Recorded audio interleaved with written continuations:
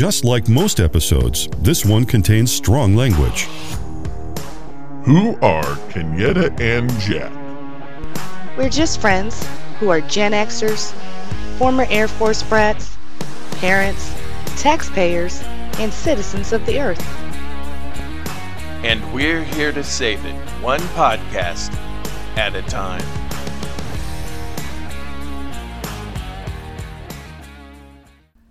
Hello, friends, and welcome to another episode of Kenyetta and Jack Save the World. As always, I am Kenyetta, but unfortunately, my friend and partner in crime, Jack, is not here with me this week as he got called away to a serious family medical emergency. Fear not, it is not the COVID, but it is serious, and I ask listening friends that you keep Jack and his family in your thoughts and send them love, energy, and healing as they go through a particularly difficult time. Never fear, he will be back in short order, but in the meantime, it is just me. However, this week I do happen to have a guest, which happens to be my very own daughter, Kendra, and I'll introduce her right now. Hi, Kendra. Hello, listening friends. Thank you for having me. Thank you for coming on. How are you doing? I'm good, as much as I can be. Good. I'm glad to hear it.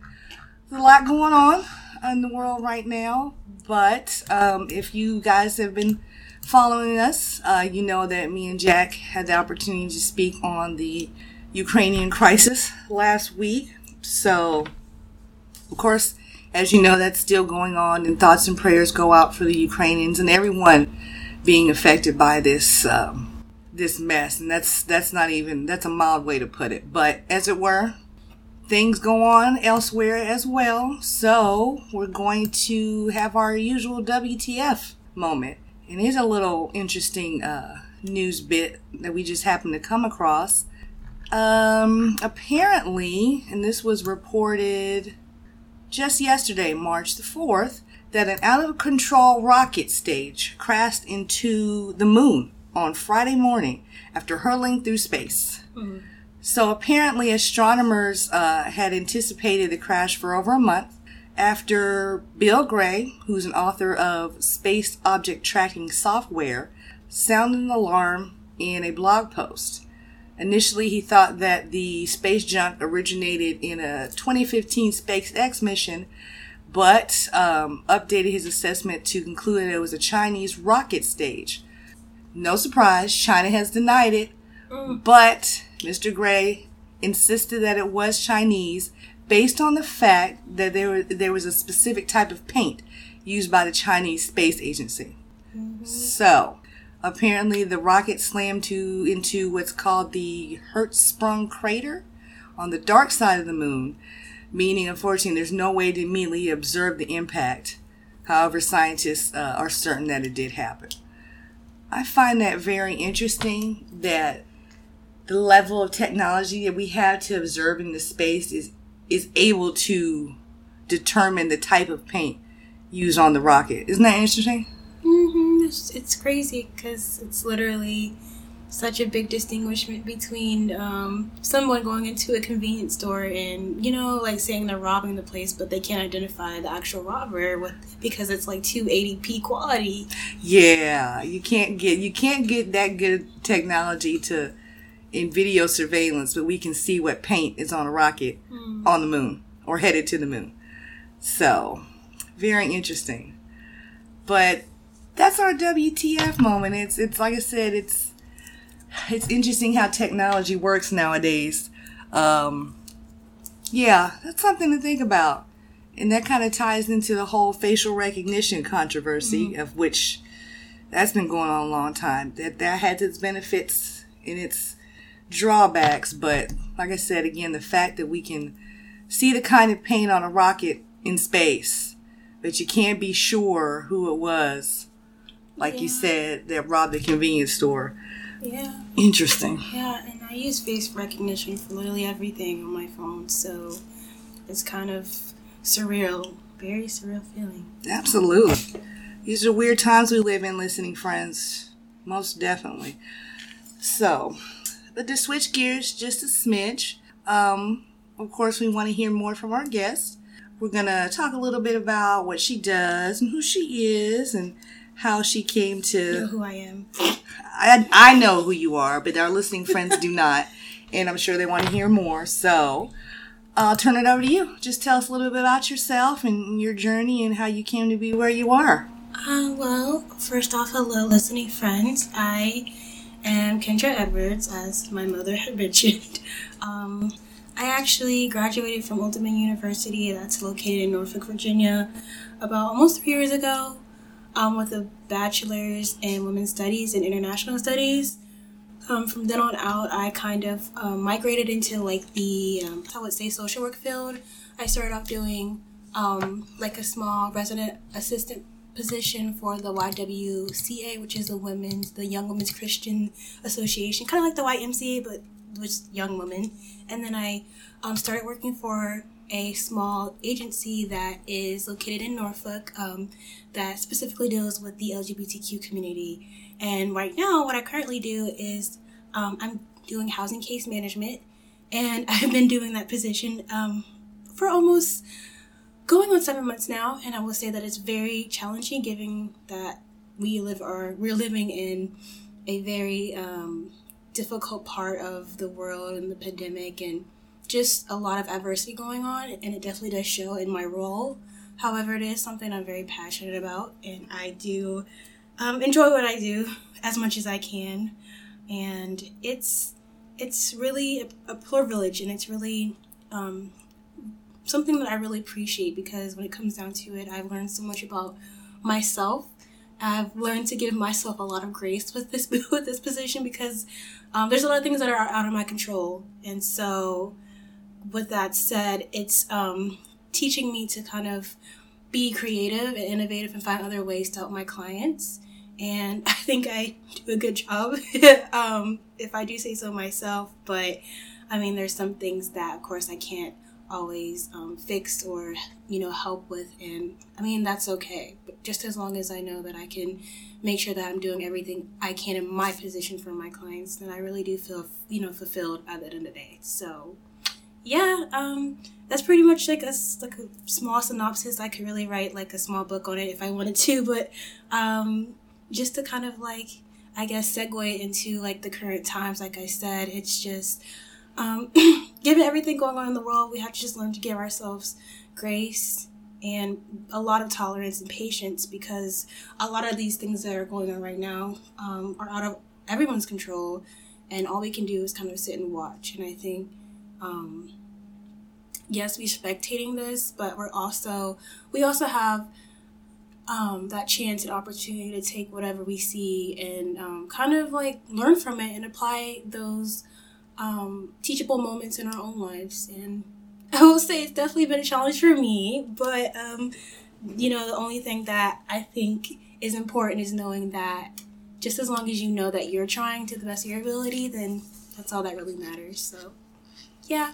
Okay, that's a great synopsis and summation of who you are and how far you've come. What have you found to be the most rewarding thing thus far about this particular career field? What's very rewarding is that I do work with people on a very micro level.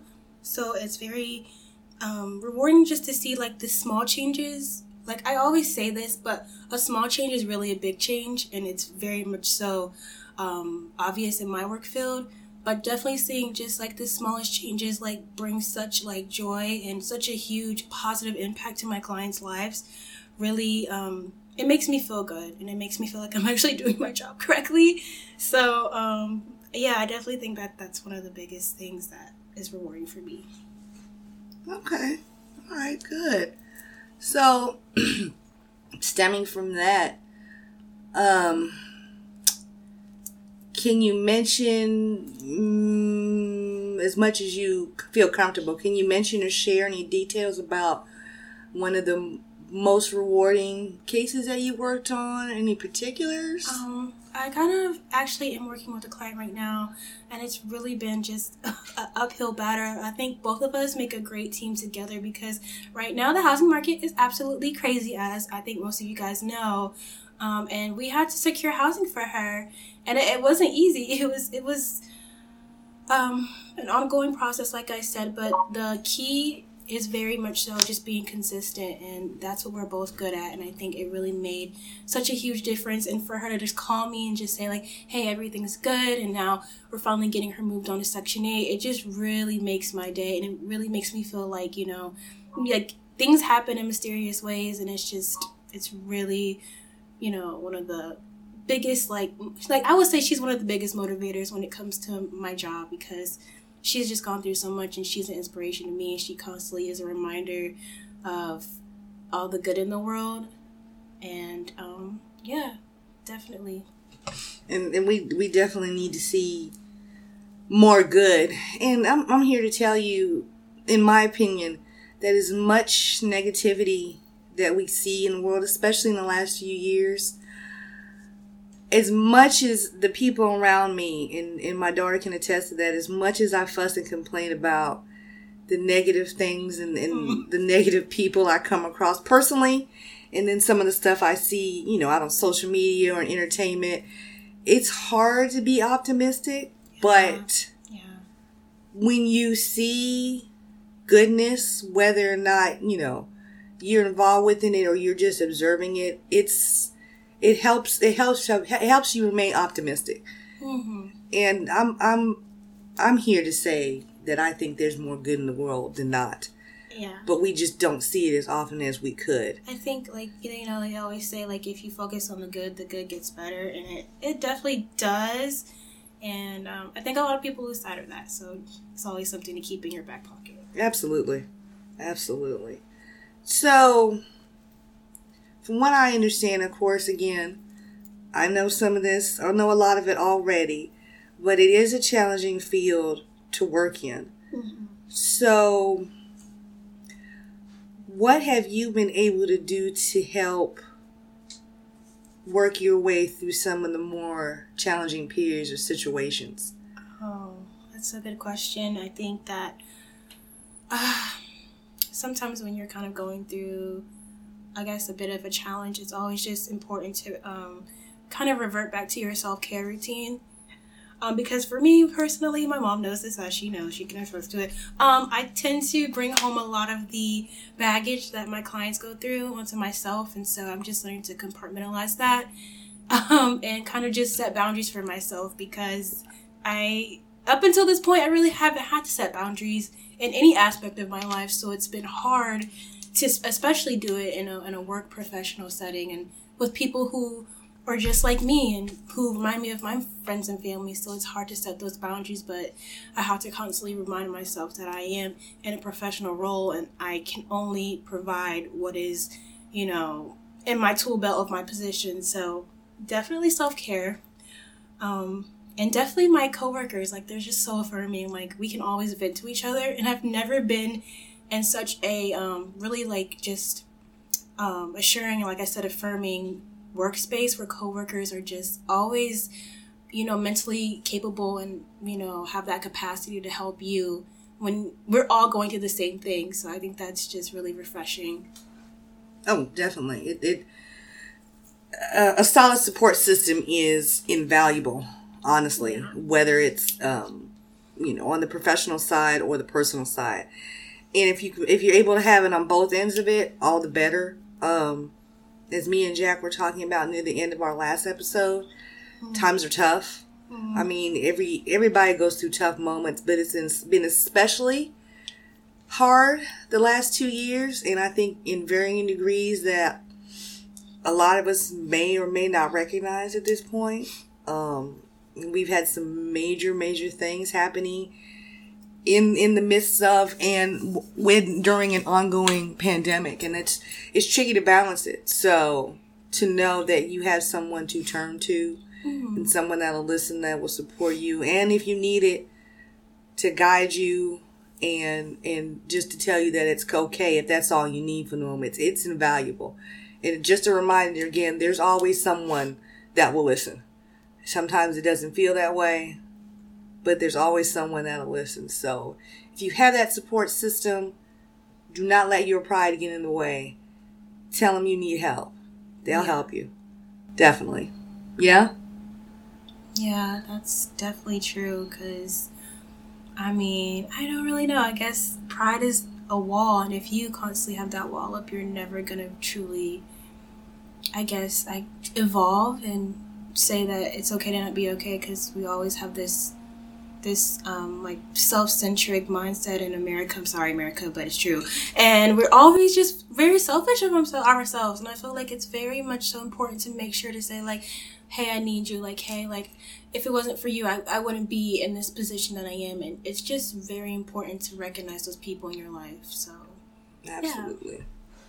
Yeah. And I'm here to tell you, from one, in my early years, when my daughter was young and I was her age, I had a hard time asking for help. And I'll tell you what, I probably, if I had asked for it when I needed it, I probably could have avoided a whole lot of, probably could have avoided a whole lot.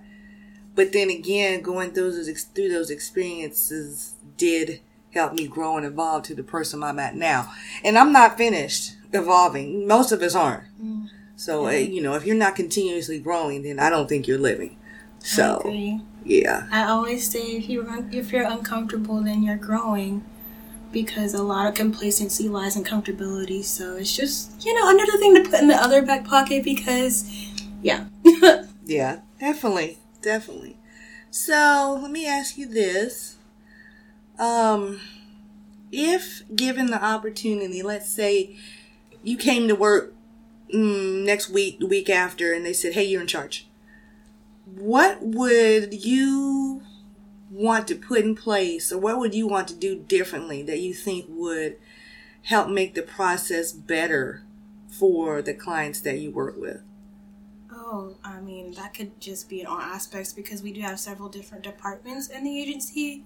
But I guess as far as how housing goes, we definitely just need a grant that's more that has more longevity to it, because I currently work with a grant that is only COVID specified, and so that grant is actually expiring closer towards the beginning of fall this year. And so it's hard because my clients still face a lot of barriers as far as being accomplishing stabilization goes. And I definitely think that if I could, now this is literally just me imagining things, but if I could, I would literally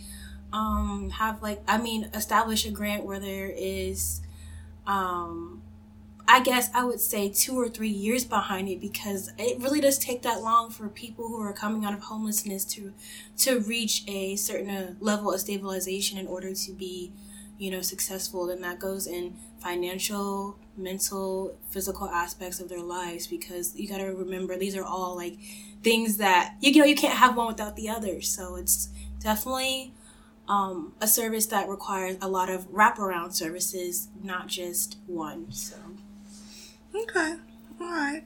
So in your role, as far as working with clients to secure housing, what other departments do you tend to work hand in hand with? All of them, or specific ones, or? Like I said, the agency is big around our kind of I guess approach is the wraparound service approach, which means, like I said, you can't have one service without the other. So if a client needs housing services, most likely they're going to need medical case management services for HIV, because like I said, we work with the LGBTQ community, that's the specified target group. So I think that every day I probably am talking to another case manager, a medical case manager, or I'm speaking to another coworker of mine in the housing department that works with another grant, because they all go hand in hand, because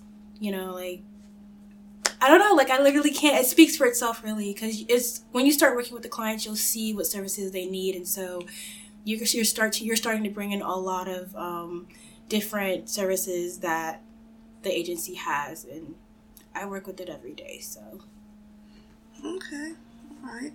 So let me ask this.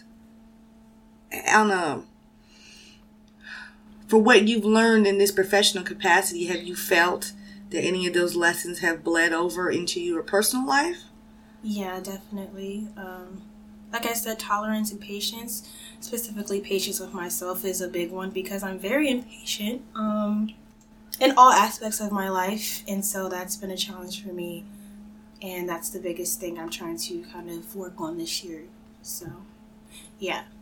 Yes. Okay. I hear you. Like I said, if you're not learning, you're not living. So, stagnation really is death. And I mean that figuratively, but I don't think it's ever too late to course correct and really go for what you're looking to do. And self-examination and evolving your emotional intelligence is all part of self-care. Self-care isn't just, going on shopping sprees and taking bubble baths. Sometimes you have to do the hard work and realize, there are things I can work on. So, for what you've been able to learn, all the better. I mean, do you find that to be a struggle, learning these lessons and applying them? Or how's that made you feel? It's hard. It's not easy. But like you said, self-care isn't always going to be the superficial things or the surface things.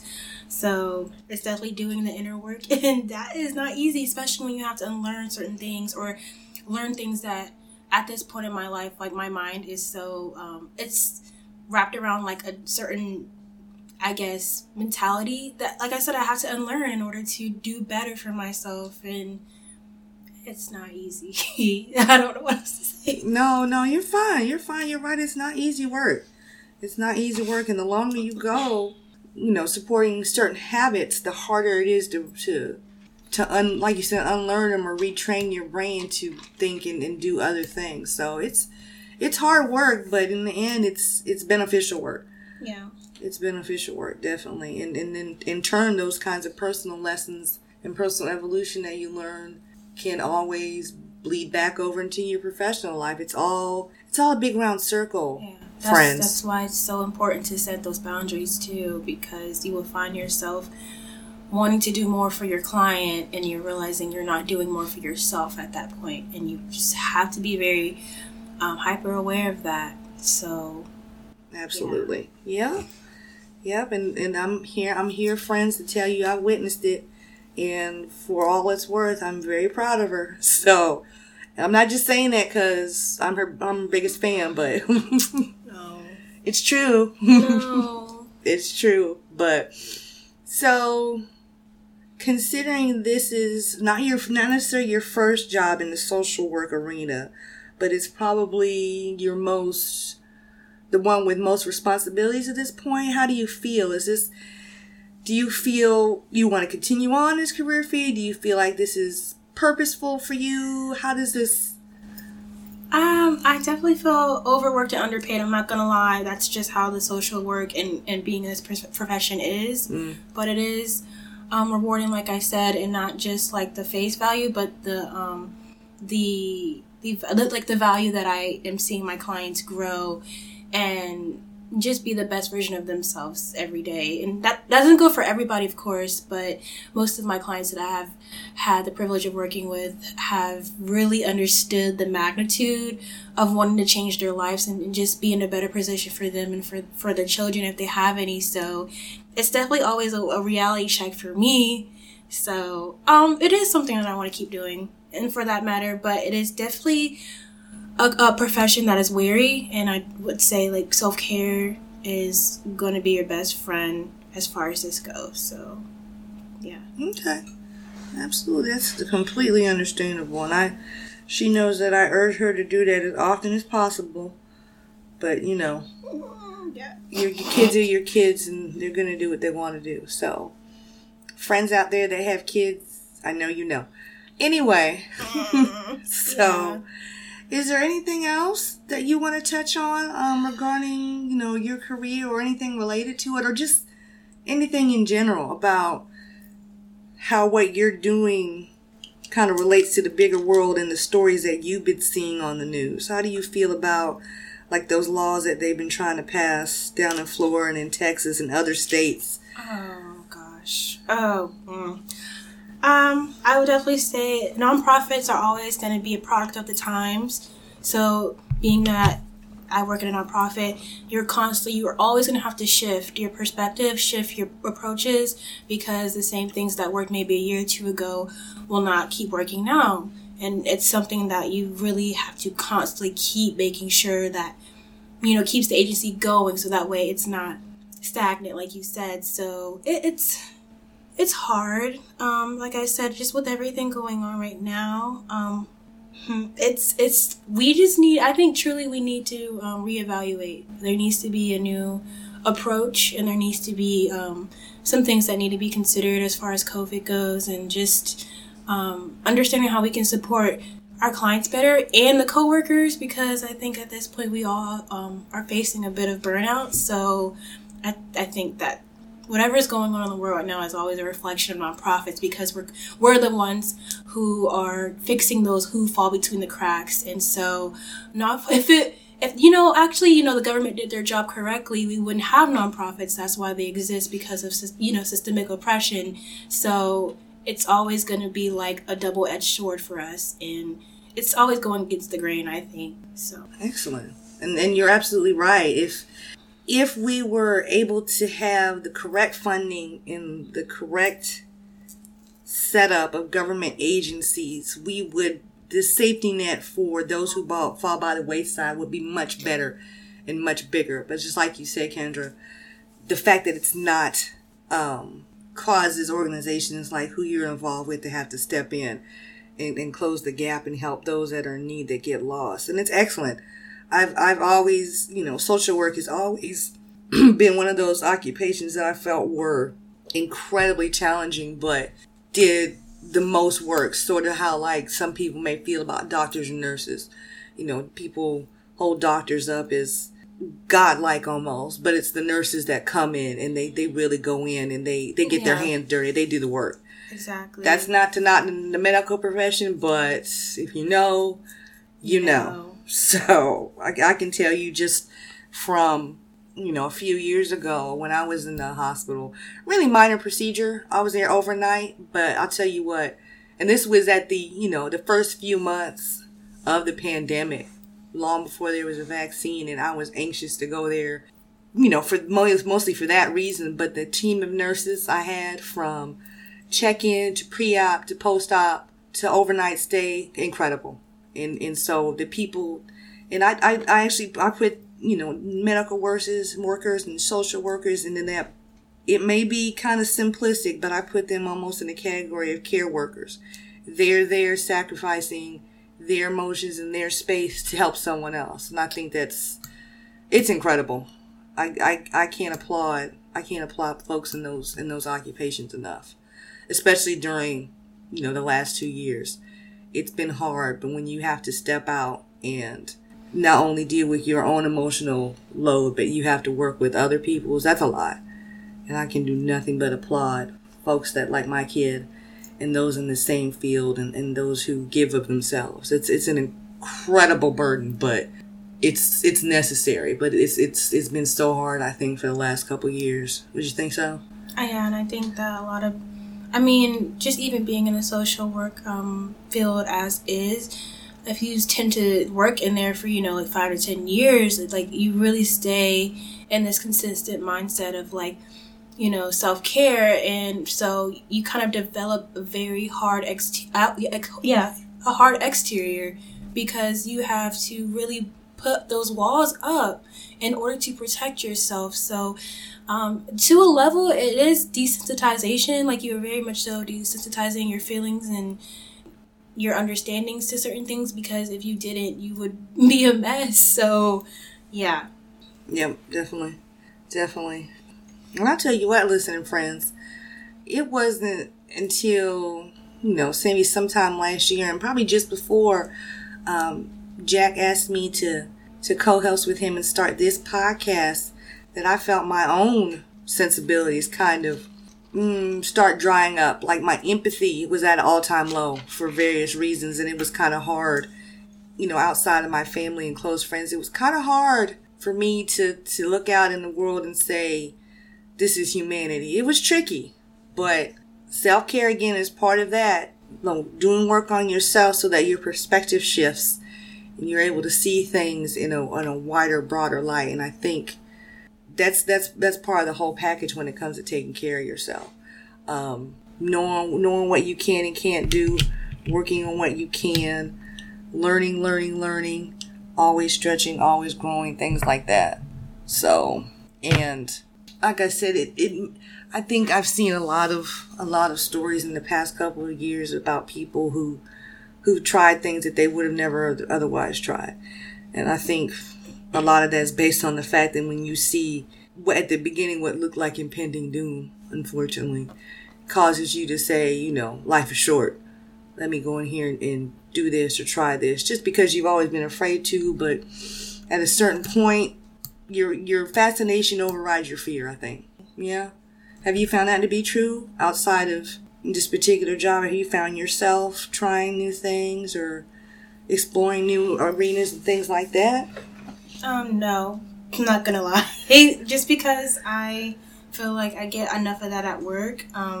But as far as, like outside of my work life goes, yeah, I definitely do want to learn to do new things. Like I know my mom, she knows I want to play the piano, so I really want to take piano lessons soon, and I really want to start producing music, but I just haven't had that time or mental capacity or even the energy to put into learning these new hobbies because they take so much time.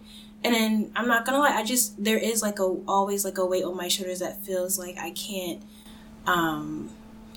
fully give my undivided attention to like hobbies outside of my work life. So it's been a struggle, and that's why I really try to give myself grace, because I know like I constantly want to do these things, you know, even going back to school. So yeah, definitely the fascination, but fear is paralyzing for me, as I'm sure like a lot of you would understand. So yeah, I'm kind of working and navigating through that. You and me both. Trust me. Starting this podcast was a journey all unto itself. So I can definitely associate with that. And the thing of it is, starting this is now for me caused me to have, you know, all sorts of other ideas of things I want to do down the road. And so I'm thinking to myself, if myself at this tender age, a year and a half shy of the half-century mark, can do new things, then I know my darling daughter, a couple months shy of a fresh 26. Oh my God, no. If I can do these things, I know she can. So it's just kind of hard to sometimes watch her go through the darker moments. But she's a tough cookie. So I have faith. I always have. I actually saw this quote, and kind of like, I guess, like a quote, yeah, and it was saying that it's good to have resiliency, but we shouldn't always have to live our life based on resiliency. Life is meant to live, not survive, and I constantly have to remind myself of that. So, yep. Yeah. Absolutely. Or, as the iconic and prolific hip-hop group Outkast once said, do you want to live or do you want to exist? So that's the question. And even as we come to this point in the pandemic where it appears things are kind of leveling off, it's hard to say, but as it appears things are kind of leveling off and people are kind of easing back, and it won't be normal like 2 years ago normal. It's a new normal now, but I think as people are trying to find their way back, and outdoors is starting to open up again, as people find their way back in or out and intermingling with people, more or less. There's a newfound level of like discoverance and exploration as far as like, you know, yourself and, you know, the desire to seek, I guess, I don't know, like I'm trying to find the word, Mom. Like, help me. Like, I'm sorry. I'm trying, like, the need to, like, self-exploration? Self-exploration, but then also, like, you know, the desire to meet new people and, like, be so much more open-minded and, just, it's just called awareness. Growing, really. I mean, I guess. Why was that so hard for me to say? It's not, I mean, it's not.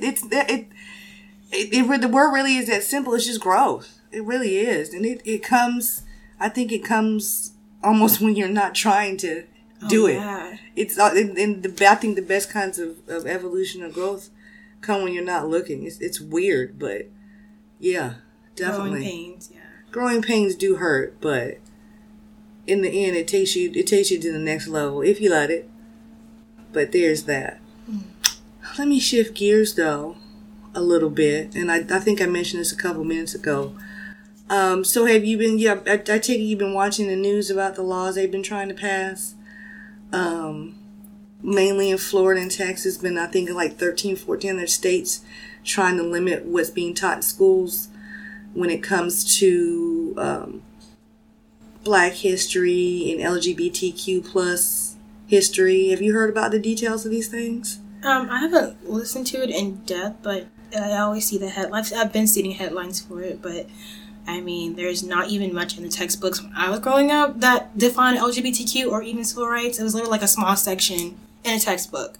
And I'm just like, I'm not even surprised, but I am disappointed that they're always trying to kind of mitigate and kind of pretty much, kind of do like a Fahrenheit 451 with this, because it just seems like they're really trying to make it seem as though like this is non-existent. And I mean, boy, are they in for a wake-up call when they get like, my age, but it sucks that they have to go through that. And it sucks that we still have people who are in power that still believe that this is normal. This is not, like this world isn't intersectional. And it sucks, but I mean, this is why I do what I do. This is why we have activists still. This is why nonprofits and,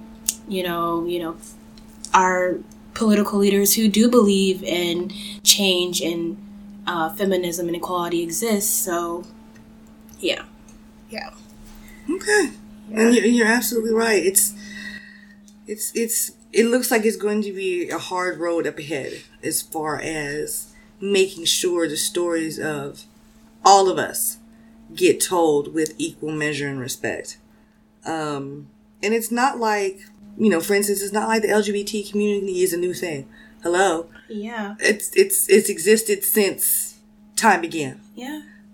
But there was no name, to put to a lot of it a long time ago, or there was just names or things that people wouldn't say a lot, but they've always been there. And you know why? Because they're human beings, and that's it. I mean, there's really no other justification needed.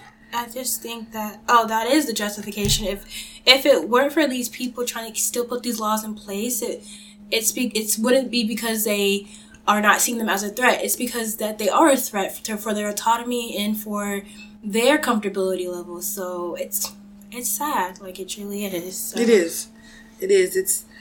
It's difficult to, and again, Jack and I have touched on this many times in various different ways over our previous episodes. It's difficult to understand the mindset of people who would just as soon try to erase certain segments and certain communities out of existence altogether. It makes no logical sense. Like, how can you deny the existence of another human being because they don't live like you or they don't look like you? It's almost like an abnormality. It's almost like a mental abnormality to think like that they don't deserve the same level of respect and treatment that everybody else does. It's bananas, and it's, I said, one of those kinds of things that I think Jack and I decided at the very beginning we wanted to keep talking about and keep digging into in every aspect that we could. So it's necessary. Talks like this are necessary, and to bring it out and to heal those wounds, they had to be brought into the light and air out. But there's far too many people in very great positions of power that keep trying to not let that happen. So that's the battle, folks. Well, I always have to remember, though, unfortunately, America was founded on racism, and it's going to keep striving off of racism, so. Unfortunately so. And we've got, still, as we sit here and talk, somebody somewhere is pitching a fit because a teacher in their child's classroom wants to do, a scaled down version of the 1619 Project or something. And that parent is losing their mind. Well, how dare they make it look like all white people are racist? First of all, if you know anything about the 1619 Project, it's not. All it does is more accurately contextualize the history of this country as what it was, basically a country built on slavery. There's no getting around that. Built on slavery, built on a system of laws to continuously keep one segment of the population in power. And to this day, the descendants of those segments of power insist upon it. But, they'll sell it to people who don't know any better as, well, you understand that everybody thinks all white people are racist. That's not it. That's never been it. That's not something I believe. That's not something most of the people I know believe. But if you get people who don't know any better and are fearful and don't want to learn any better, then that's what they'll choose to believe. Whatever helps them sleep at night. Basically. And I hope they sleep badly. I know, friends, that I'm supposed to be here. And as me and Jack say often, it always starts from love. But I promise you, sometimes the limits of my empathy are still worn thin. So, all I can wish for them is healing. That's it. Healing and therapy. That's it. Those things work wonders. It's not a joke. But this is not a test, so it's not. It's not a test anymore. It's not a joke. It's not cute when you still have, kids my daughter's age and younger still to this day going on TikTok and making amusing little videos where they're dropping racial slurs and they think it's funny. Something's still very, very, very wrong here. So that's disconcerting. And those kids didn't learn it. They didn't live in a bubble. They didn't just pop one up one day. They got it from somewhere. So the cycle perpetuates. So if there's any question about whether systemic racism exists, all you have to do is look for things like that to know.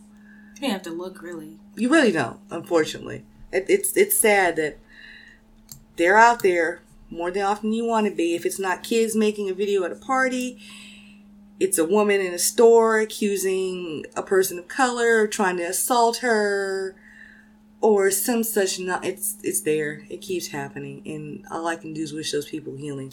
Whatever it is that they can't get through, that they had to project somewhere else, I hope they get it fixed. That's all I can say. That's it. So, oh boy. So, is there anything else that you want to touch on or anything else you want to discuss? Or any more enlightening things that you've learned here as of late that you don't want to share with the friends? No, not really. I mean, I think everything kind of like in my life right now is coexisting, so it kind of is very much so overlapping in every aspect of my life. So I think, yeah, I don't have anything else to say really. So okay. I very much enjoyed the conversation. Absolutely. It's not like I don't converse with you often, but this is a first for you as far as being on our podcast. So I very much enjoyed it, and I'm glad you took the time to be here. Again, like I said, Jack will be back soon enough. Like I said, just continue to send out good energy and healing for him and his family. And yeah, I think this has been a very good conversation. We touched on a few things, and I'm glad my daughter was able to open up to all of our friend listeners. Thank you, friend listeners, for tuning in this episode. As always, we always try to start in love, and it's been a really tough week and change for the world at large. So, as my daughter said, give yourselves plenty of grace. None of us are perfect. We're all just trying to get by, but give yourselves a break and understand that we all stumble, we all fall. But it really does matter how many times you choose to get up. Mm-hmm. So, that being said, friends, thank you very much for hanging out with us this episode. And as Jack and I also like to say, it's good to be good. So,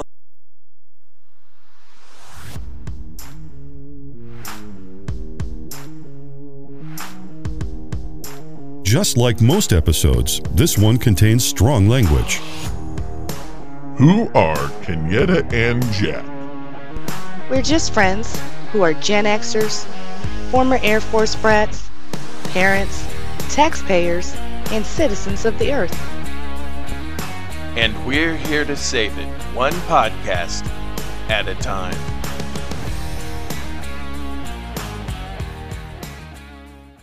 be good to yourselves and be good to each other. And we'll see you next episode. Bye. Bye. As always, thank you for listening to our podcast. If you're enjoying the show, please leave us a review, hit that like button, and subscribe on your preferred podcast platform. Your feedback is valuable, and we welcome it. If you would like to contact, connect with, or just want to see what we talk about between episodes, you can find us on Facebook under our podcast name, on Instagram at KAYANDJAYSTW, our website, podpage.com/Kenyetta-Jack-Save-the-World, or email at k.j.savetheworld@gmail.com. If you would like to learn about and contribute to our chosen charities, you can do so at Service Dog Project at servicedogproject.org and Black Women's Health Initiative at bwhi.org. Kenyetta and Jack Save the World is a product of Hyper Focus Podcasts.